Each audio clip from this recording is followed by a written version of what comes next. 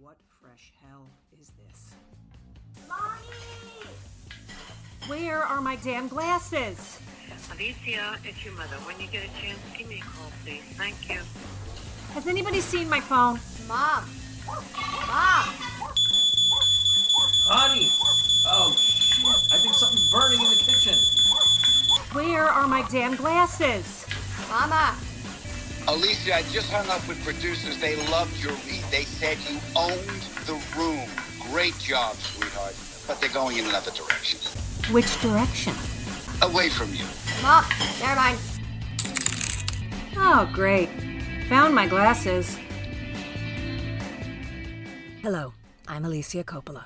I'm an actress, an author of Gracefully Gone on Amazon, hard copy and Kindle, shameless plug. Wife, mother of 3 kids, chef, laundress, maid, vacuumer of copious amounts of dog hair. But who I really am is a bootstrap bitch. I have pulled myself up by my bootstraps more times than I can count. Like most of my guests that you'll hear from on this podcast, I haven't always had it easy. Everyone has a story. Some of my guests are famous. Some are just famous in their own homes. Some are getting through or have gotten through major life ordeals, and others are just trying to make it through Monday. All of their transformational journeys are inspiring, aspiring, and courageous. We who pull ourselves up by our bootstraps don't bitch. We do. Welcome to Bootstrap Bitch. My guest today truly embodies why I created Bootstrap Bitch. He's the perfect paradigm of pulling oneself up by the bootstraps. This October, he will celebrate his 23rd wedding anniversary to his lovely wife. He has 2 amazing daughters. He was a series regular for 14 years on Judging Amy and Psych and Gallivant. And in what seemed to be the span of a month or so, he starred with Amy Poehler and Carol Burnett in the pilot Household, bought his dream house in the hills, went to Florida to promote a movie, and at 47 years old, had a massive stroke in the bathroom of the Tampa airport. How do you pull yourself up from that? Well, I'm going to let my dear friend, Timothy Omundson, tell you. Here's Tim. Oh, you're drinking some La Croix? Little La Croix. I added a little vodka to my La Croix. I got it, honey. You what? You had a little vodka to La Croix? Yeah, I had I like my La Croix with a little bit of vodka. Why not? I would take it with a little gin. I like it. I like it. So everybody, today I am so excited this episode. I have one of my dearest friends who is just one of my most favorite people in the world. For me, that's saying a lot because I don't like many people. But this guy I adore. His name is Timothy Omundson. Hi, Tim. Hi, Alicia. So happy you're on this episode of Bootstrap Bitch. Happy to be here. Because you are an OG bootstrap bitch. That makes me very proud and a little verklempt. Yeah, exactly. It should. It should bring a little, just a little tear to the eye. So, Timmy, I'm going to just go through your illustrious career. You were born in Missouri? I was indeed. Or so my parents tell me. Correct. Okay. So you don't have any memory of that? I don't. And then you moved to Washington. Then Correct. I moved to Seattle, or actually Bellevue, Washington, which is just outside of Seattle. Correct. As a young boy, you knew that you wanted to be an actor. Like at 12, you were in the children's theater group. Yeah, actually it was 7th grade drama class is really where it all kind of, my world opened up. Because I wasn't an athlete or a good student, and didn't really have any talents. And sort of 7th grade drama class is where I realized, oh, this is something I can do. What was it about it? Which is I think is I got the lead in my first play, and just sort of that reinforcement of that sort of attaboy. And I remember my dad coming, he was doing Cheaper by the Dozen, playing the Clifton Webb role. I remember my dad talking to me after the play, and he had tears in his eyes, and he's like, "How did you learn how to be so pompous?" Because the characters are very pompous. And yes. so basically, like how my dad say, "Hey, you did good." I love that. Was your dad? Did he watch all of your work? Yeah, he did. He didn't necessarily like all of it, but he watched it. He was supportive. Yeah. And after they passed away, we found, as we were cleaning out their house, we found, stacks and stacks of old video cassettes of all my work, which was nice. So, oh, that's amazing. Yeah, I was really lucky. He was always really encouraging of me. Did you do anything with those cassettes? Did you send them into one of those places that can put them onto an MP3? I think my sister did at one point. I think So that's somewhere there's a and of course they were all long plays, so the video quality is really bad. Of course, yes. And oftentimes, because I found when our pipes burst and I guess I had boxes in here of old VHS tapes, and it's so funny, like my grandfather, it would be like what it was, and then he would cross it out and then put in Oh, yeah, of what it course. was and then crossed it out because they kept re-recording just over and over on the same tape. So clearly we come from similar stock, people who frugal with their VHS recordings. Well, money grows on trees. Money does not grow on trees. So you have to tape over the same ones. And then, interesting, you went to USC. Yeah. So to make the long story even longer, so sort of halfway through 7th grade drama class, I was like, I want to do a little more. Okay. So I discovered the Seattle Children's Theater and started taking classes there. Okay. And that was about 16. I remember going to my dad one day and say, I made a decision, thinking I'm going to be an actor. Because if you have it. Now you also did what, 2 summers, or was it your junior year you went to New York? I think it was the summer before my senior year of high school. I went to New York and studied at the American Academy of Dramatic Arts. So see, I have very rarely met an actor who knew that, well, that's not true. I think Ginnifer Goodwin, who knew really, really early on that this is what exactly they wanted to do. Most of the actors I've spoken with kind of fell into it. Oh no, I was super lucky. I knew like right away that this was the path I wanted, and like really was able to hit with sort of laser-like focus. And all through the end of high school, I was able to intern at theaters in Seattle and just kind of immerse myself in professional theater and just to be around it. And then you went to USC. Then I went down to USC, down from Seattle, and got a BFA in theater from that school, and did tons of theater there, and then almost very rarely got a chance to use anything I learned in theater school. Yes. Because of course down here it's all screen work. Right, exactly. And that's also where you met your gorgeous wife, Allison, correct? No, I met her actually at a bar we were both working at. Even better, people who meet in a bar. I love that. So, okay, so out of USC, your resume is quite extensive. You're one of those actors that has the range from A to Z. You have pretty much worked consistently from the time you've started. I was incredibly fortunate in that regards. Yes. I mean, and that great resume really took a long time to even get started. It took years to kind of get the first gig. So from USC to first gig, what are we looking at? How many years? I would say 4 years. No, maybe not that long. It felt like 40 years. You felt, and is that during the time that you met Allison at the bar that you were working in a bar? Yeah. Okay. In fact, when I first met her, she's like, "Oh, great, another actor." Another actor, because she was an actor as well. Yeah, and then I think I got my second job, and she was like, "Oh, this guy might actually work." So she had her doubts. She wasn't sure yet, Tim. Well, just I mean, in her defense, it is Hollywood. She met a lot of young actors or young aspiring actors. Well, listen, I spoke at my daughter's class, and they asked me, what's your best advice for a young actor? And I said, not to marry another one. That's pretty good. You didn't follow it, though. No, I did not. I married for love, and I married another creative type. I always say, if you're a creative, marry a professional. Don't have 2 creatives in the same field. That makes kind of sense. Because you kind of never know, because we're reliant on those paychecks. So if you have 2 people who are reliant on paychecks, it can get a little dicey. I see what you're saying. You see what I'm saying? So I'm hopefully not squashing their young dreams, but if you really want to be an actor, a tap dancer, a poet, a painter, a musician, marry a hedge fund person, finance, lawyer, doctor. So I think financially that makes good advice, but emotionally, yes. I don't know if that. No, well, I'm not in charge of their emotions. They asked me for advice for a young actor. That's what I had to give them.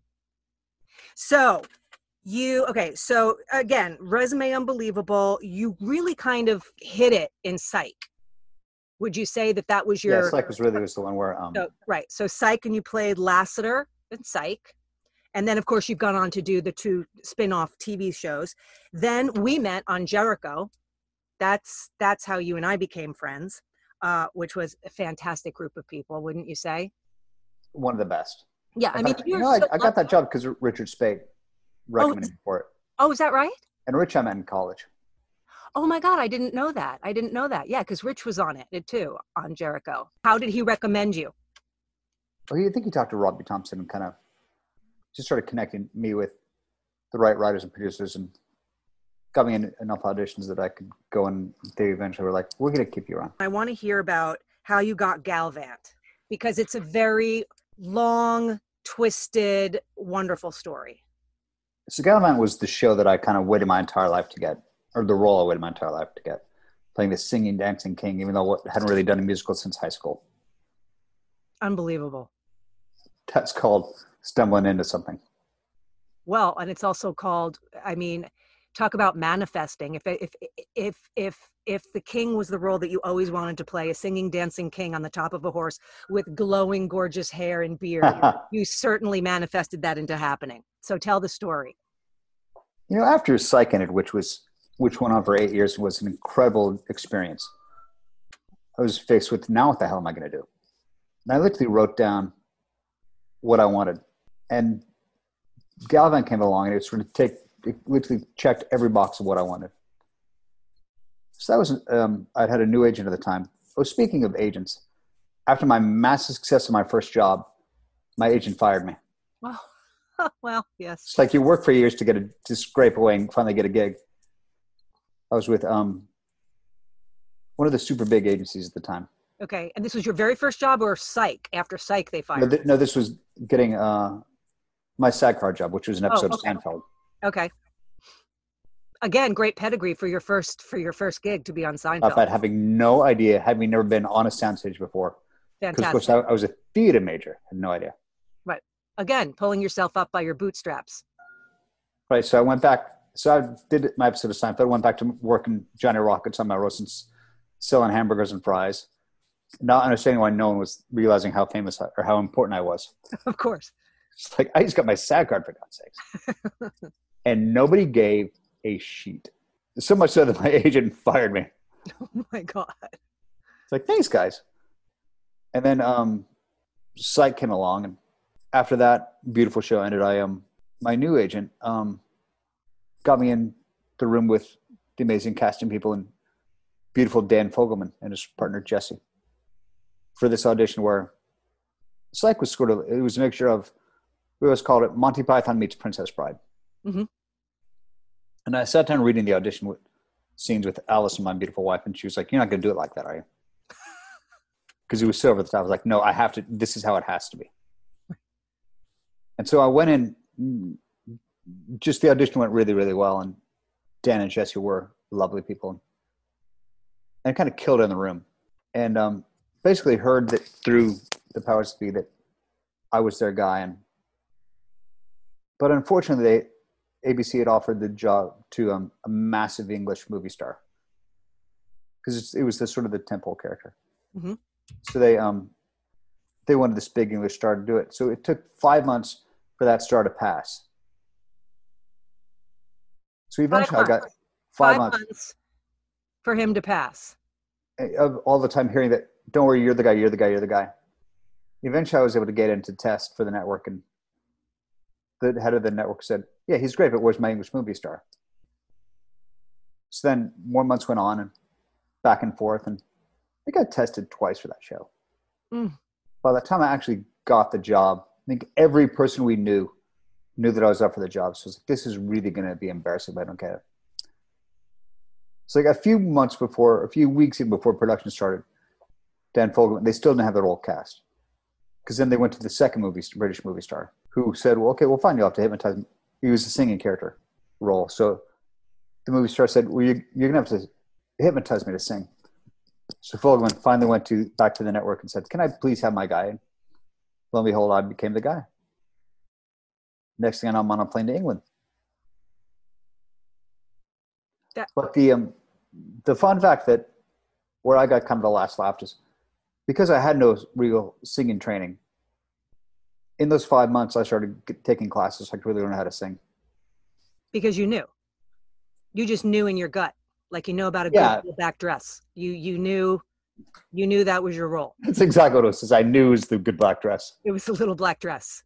And on that show, I was constantly being challenged, like between learning how to sing with like Alan Menken wrote the songs, who's kind of a big deal. So being in a recording studio with Alan Menken and not being able to hit the note and just the flops up starting, going, I'm going to get fired. They're going to realize I'm a fraud. Mm-hmm. So I had to double down on my singing lessons. And so I never got to sit back and go, look at this. This is awesome. I made it.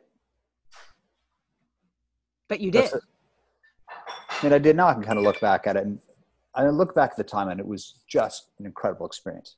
I remember you and I sitting at Scott's house, and we were sitting in their little living room parlor, and we were chatting, and you had reached such a pinnacle of success, from Galvant to then Household Name with Carol Burnett and Amy Poehler. That was really the feather in the cap. Yeah, that was the feather in the cap. And I believe you had put an offer in on a house. You were in escrow. You were, I mean, the freaking stars aligned for you in that moment of you hit the trifecta of every actor's wet dream. You're coming off of two successful series. You got the role that you were born to play. You are now playing opposite Carol Burnett and Amy Poehler. You are in escrow on a brand new, beautiful house. You're promoting a great movie in Florida. And what happens in the bathroom in the airport? So I collapsed in a bathroom in Florida. What had happened with me is I had a dissected carotid artery, which eventually led to a clot. So I had a stroke in Florida. Yes. So all that, and now we've decided to have a stroke in the bathroom of a Floridian airport. Because if you're going to go classy, yes, go classy in a Tampa airport. In a Tampa airport, where all things that are important happen. So here we are. We have all of that, and now we are in. We had looked for this house for literally 10 years. We've been saving our money, being really smart with it. I think I was a series regular for like 14 years. Insane, the run I had. Yes, that was an incredible run. I've never been fortunate enough to have that. I hope one day I will. Yet I haven't had it yet. Yeah, so we'd been really smart with our money over the years. Lived below our means, saved our money for the big down payment, found our dream house up in the hills, and was in escrow. So after the stroke, I'm in an ICU in Florida, and Allison flies down, and some of our best friends come down with her. And I'm kind of in these fever dreams, waking up, just dreaming about this house. I don't want to rehab in this pool. While she's having to decide whether or not to pull out of escrow. And I'm waking up saying, don't get rid of the house. Keep the house. And our financial advisor lives in Florida. So he drove out and he was like, don't get the house. Don't get the house. Yes. Because you don't know what's going to happen with your finances. Because the apple cart's been so turned upside down. So she's been torn and having to sign papers on her phone, getting stuff emailed to her to sign. So thank God we pulled out of the house and it didn't get financially ruined. Was in the ICU for quite a while. Eventually got medevaced back to Los Angeles. Mm-hmm. And was in a rehab hospital in LA where you and your beautiful husband came and fed me In-N-Out burgers and cut them up and fed me like little baby bird. Of course. That's what we're here for. I mean, the show's called Bootstraps, but my bootstraps really are my friends. Oh, that's amazing.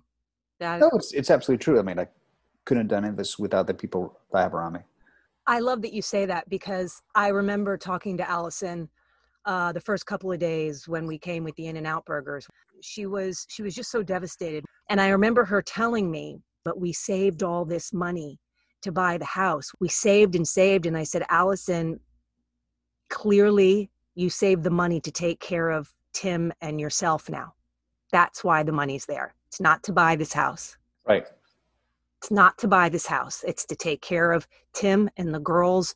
That's why the money's there. That's why Tim has worked all this time. Yeah. Thank God the money's there. I remember the part of your skull they put into your tummy. Yeah. Right? Can you explain that? So when you have a stroke, your brain starts to swell, which will kill you. So they have to relieve the pressure. Sometimes they'll put a hole in it. In my case, they did a hemicraniectomy, which is they basically took off half my skull and then they save it for later, which some hospitals they'll put in a Ziploc bag and throw it in a freezer. In my case, though, they inserted it into my abdomen Why with not? they attach a blood vessel so they keep it viable. So once they put it back, your body doesn't reject it. So I had these the cake plates worth of skull sticking in my stomach. I'd lean forward and occasionally sort of I can feel them like, oh, this is really uncomfortable. So you had your head in your tummy. Yeah, so I called it my tummy Tupperware. Your tummy Tupperware. And then a friend of a friend said, this is actually really close to actually having your head up your ass. It's the closest thing. It's the closest thing to having a head. Okay, so that is actually going to be the title of your book, Tummy Tupperware. That's it. We've named it right here. You better trademark that. Love it.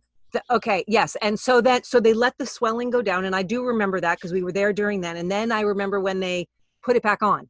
Right. And then I remember it was months of rehab for you. Months. So because the stroke affected the right side of my brain. Okay. Which controls the left side of your body. So my left arm and hand are paralyzed. I was in a wheelchair for a long time, couldn't walk. Right. So I had to relearn how to walk. Luckily, it didn't affect, and here's the lucky thing, it didn't affect my speech or my memory. That's right. Which some people have their entire lives just wiped out memory-wise. And your left side? It affected the vision of my left side. So I have this field break. So I kind of like a peripheral vision blindness on my left side. I remember Allison telling me that the doctor asked you when you woke up if you knew who the president was, and your response was, haven't I been through enough? Yeah, haven't I suffered enough? Haven't I suffered? Actually, in the airport, when some paramedics got to me, and they run through the checklist of stroke things. So like, can you smile? Can you see right? What's your name? What year is it? Who's the president? And I initially wanted to crack wise. But I was still with enough cognitively to think, you're in Florida, these are first responders, they're probably Trump people. You need them on your side. Do not crack wise right now. Don't be a smart ass.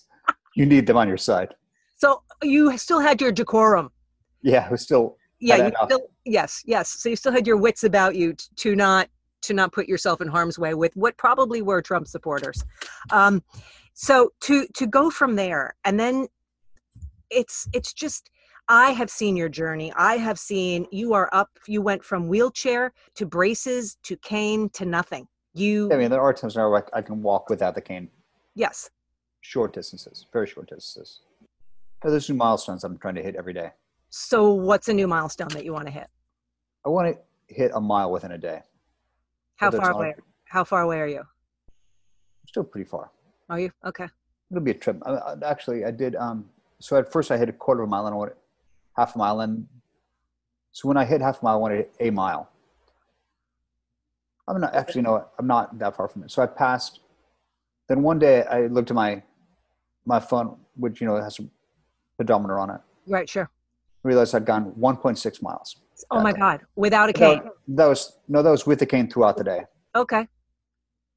It's not sort of in one stretch. I want to hit like one stretch on the treadmill or around a track or in the neighborhood or something like that. It'll be no time before you're going to be back on a horse again. The way that you've been healing, the way that you have been flourishing has been nothing short of miraculous and a testament to your fortitude and to your character and your constitution and the love of everybody around you. I'm a blessed man. I really am. A friend of mine from this group of actors, this show I do called Thrilling Adventure Hour. And Patrick Brewster, we were talking one day and she said, when this happened, we were all talking. And one of them said, I can't remember who said it. It's like, if it happened to any of us, thank God it happened to Timmy. It's like, why? She goes, because you're Jiminy Cricket singing and dancing motherfucker. It's true. Which I said, I want that on my gravestone. A Jiminy Cricket singing and dancing motherfucker, which is why my Twitter profile picture is Jiminy Cricket. So really to try and keep that spirit as much as I can of continue to work forward. That's right. Because I never once ever heard you, never once heard you say, why me? That never came out of your mouth. I mean, actually, I'd try and say, why not me? Well, sure. Well, right. And Allison and I have had this conversation a lot, where she was so devastated by what happened to us because it wasn't just the rug was pulled out, the floor disappeared. Absolutely. There's so many people who have it so much worse than I do. Correct. That's why I wanted to develop or conceptualize this podcast because I'm just very interested in people's stories and how they overcome and how you wake up every morning and say, why not me? and how you find the gratitude and how you look at yourself and say, you know, this is going on with me right now. You look at your neighbor and you have to be grateful for the things that you have. Because absolutely it could be so much worse. Your story is so inspirational and aspirational because you didn't curl up into a ball, and your wife, the beautiful Allison, didn't curl up into a ball, and your children did not. They flourished. You went back to work, which is so fascinating. Full circle with Dan Fogelman. So again, this is coming back to with the support of my friends. Yeah. So as I was recovering and learning how to sort of walk and move again, Dan was getting updates from our friends Kat and John, who were producers on Gallivant, and Chris Koch, one of our other producers. And so I would see these guys back when you could have dinner parties. We would go to our friend Karen Davidson. I remember the first time I was there in a wheelchair, and they had to lift me. They had a new house, and they had to lift me over the threshold in the wheelchair to get into the house to look at it. And Chris and I were talking. He was one of the directors on This Is Us. And he said, yeah, maybe we could have you on the show one day as you get better. And I thought, well, yeah, maybe I could be a guy in the office in a wheelchair, having no idea, but never really expecting it to happen. And then at my 50th birthday, I was able to get up and give this speech, and Chris was there and John and Kat were there, and I gave this speech after like 5 old fashions that. Yeah, I was there. I remember. That was great. Yeah. And I think Chris said to me, if you can give that speech, now you're ready to go back to work. So he called Dan, and Dan and I started texting, and Dan said, send me this text, which I'll never forget. And he's like, think about writing a guy deep in recovery from a stroke. And just the blessing of this guy saying, yeah, we'll give you a shot.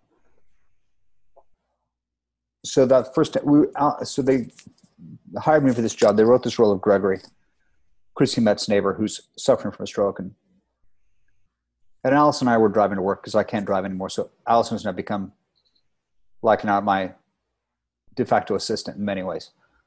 So she's driving me to work. We were a little bit early driving to the Paramount lot, which is one of my favorite lots in the city. Oh my God, me too. I think it's so pretty. Well, that's all. It is old Hollywood. Yeah. So we're a little bit early. And she pulls the car over and she's like, a year ago, you almost died. Or maybe it was 2 years ago at the time. You almost died. And now we're driving to the set of the #1 show on TV. So I really had to like stop and take stock in that moment.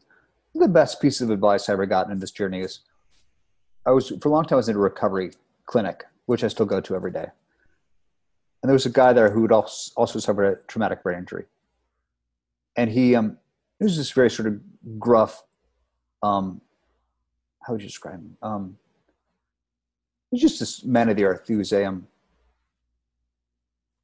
he's like a farmer who was not used to being in a position of needing help with things.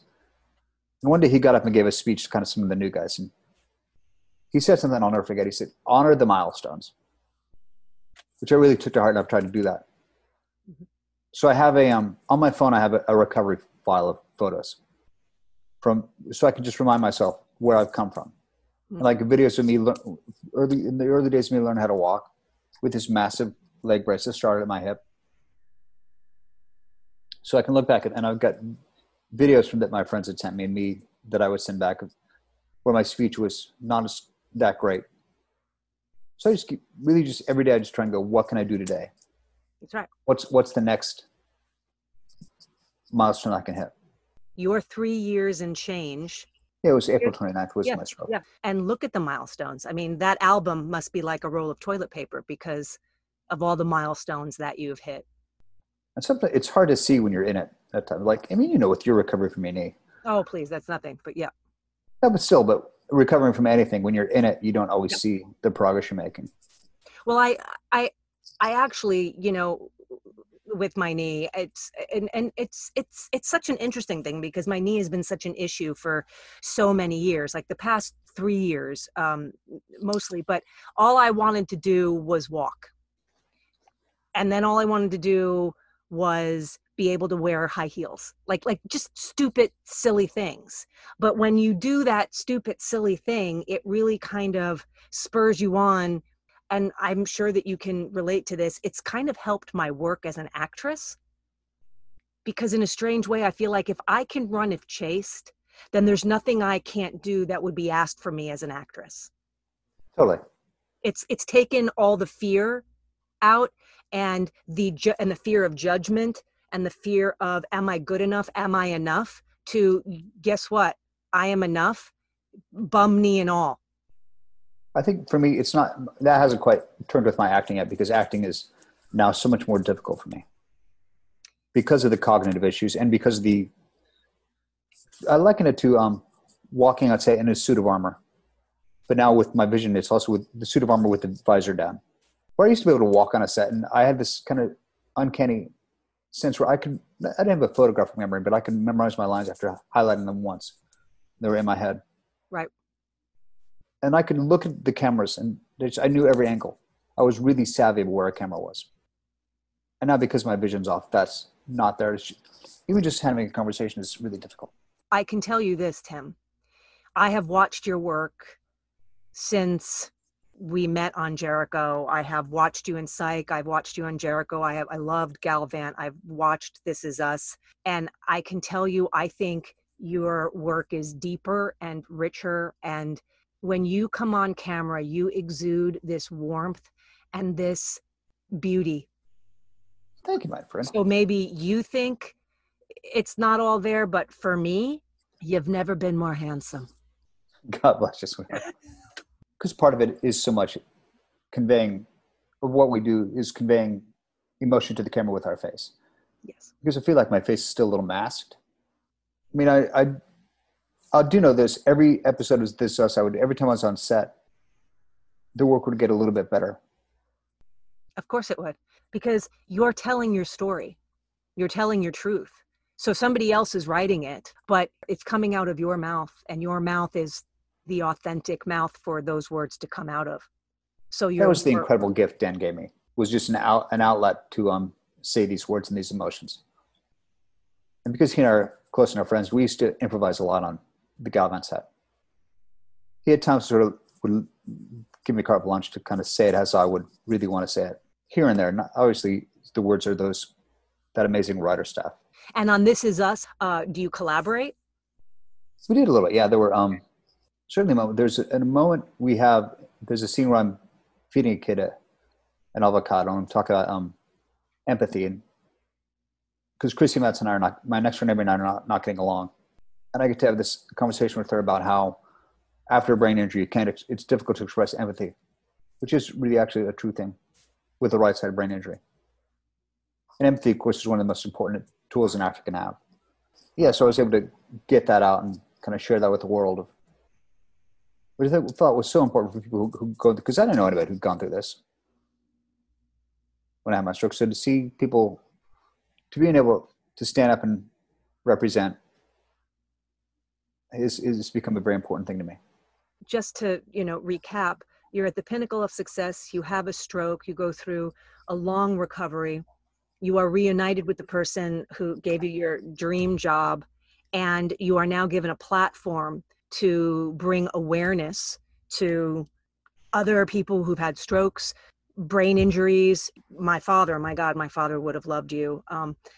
You're bringing awareness now. I think you're at the pinnacle again because of what you're doing with this platform that you have and how you're helping people. You've just invited everybody in. I mean, and not to get too spiritual about it, but maybe that's why I was left around. When I was in Tampa, my amazing brain surgeon, Juan Valdivia. Shout out to Juan Valdivia. Shout out to Juan Valdivia. So Dr. Juan he actually came to LA a few months ago, and I was able to have dinner with him. Oh my God. That's pretty amazing. You'd have dinner with the guy who saved your life. Who was in your brain. He was literally in my brain. It was in your brain, yes. So one time he comes into my room, and remember every day he would squeeze my left foot, my left toes to see if I could feel it. And I could never feel it, or squeeze my hand and I couldn't feel it. So one day they wheel me into a different room with him, and he shows me a copy of my CAT scan. And the left side or I guess looking at it would be the right side, was all just dark shadow. I remember thinking, wow, it really is gray matter. So the right side of my brain was totally dark shadow. he said, this is where you had your stroke. It was massive. It was massive. Most people would not survive a stroke this large. I remember sort of that kind of rushing over me and going, wow, what do you do with that? Well, I think that you figured it out, haven't you? Well, I'm trying to. I mean, it's still a work in progress. It's all a work in progress. But for me, what I've learned from you and what I've taken away from this, I can say I pretty much think I've seen you at your worst. I think. Yeah. Yeah, I think I have. We know each other. We know each other pretty well. Yeah, yes, we do. We know each other very well. I can say that you're the epitome of grace. Thank you, honey. I would just like for you to just leave my listeners with words from Tim, words from Jiminy Cricket, dancing Jiminy Cricket. What would you say to people who are going through it? No pressure. No pressure. The profound words from Tim. What else are you going to do? Sit in a corner and cry? It's not going to get you anywhere. That was really what I said to myself when it all first happened. Like, sitting in the corner having a pity party isn't going to do me any good. It's not going to get me walking. So I got to get the hell up off this floor. And really, the phrase that just kept running over my head is from Shawshank. Of either get busy living or get busy dying. That kind of brings tears to my eyes a little bit. My childhood friend's 49th birthday, and was his get busy living or get busy dying. And he died on his 49th birthday. No way. Jeez. He died the night of his party. That is intense, my friend. He was actually the younger brother of my friend. And you get busy living or you get busy dying. And you got busy living. Again, I have 2 small girls. A therapist of mine, one of my first physical therapists, so I was having an off day or something. Maybe I didn't want to do the work. She was like, you got 2 daughters, right? You got dancing at weddings to do. That's right. And to pay for. And to pay for. So maybe even more important, get back to work, Tim. You got to get back on that horse. You got to get back on that horse. You know, one of the interesting things about how that's all I find interesting to me. So like you were saying how you felt it made your work a little braver in a way. Yeah, I don't know what it's done to my work, but I know one thing is I've become much less concerned about the outward appearance. Say that again. I've been much more concerned about my outward appearance. Right, sure. We work in an industry where it's all about looks and your physical attributes, and I could give a shit now. I think it drives Allison a little crazy that I let my beard go a little hobo chic. I like the hobo chic. Thank you. It gets a little Grizzly Adams at times, and she'll come at me with the shears while I'm asleep. Not entirely true. That's okay. But it's still very Gallivant. We have to keep some of the Gallivant. Still have a little bit of the twist of the mustache. Yes, you do. Yeah, but that's you, Tim. That exactly is you. You've always, stroke and all, you always had the twist of the mustache. May you never, ever lose the twist of the mustache, the mischief in your eye, the Jiminy Cricket dancing. May you always be you, because you are my favorite. Thank you, my friend. Thank you so much for being on Bootstrap Bitch. I'm so grateful for you in my life, you and Anthony. Thank you for asking me to do this, and I hope it helped some people listening.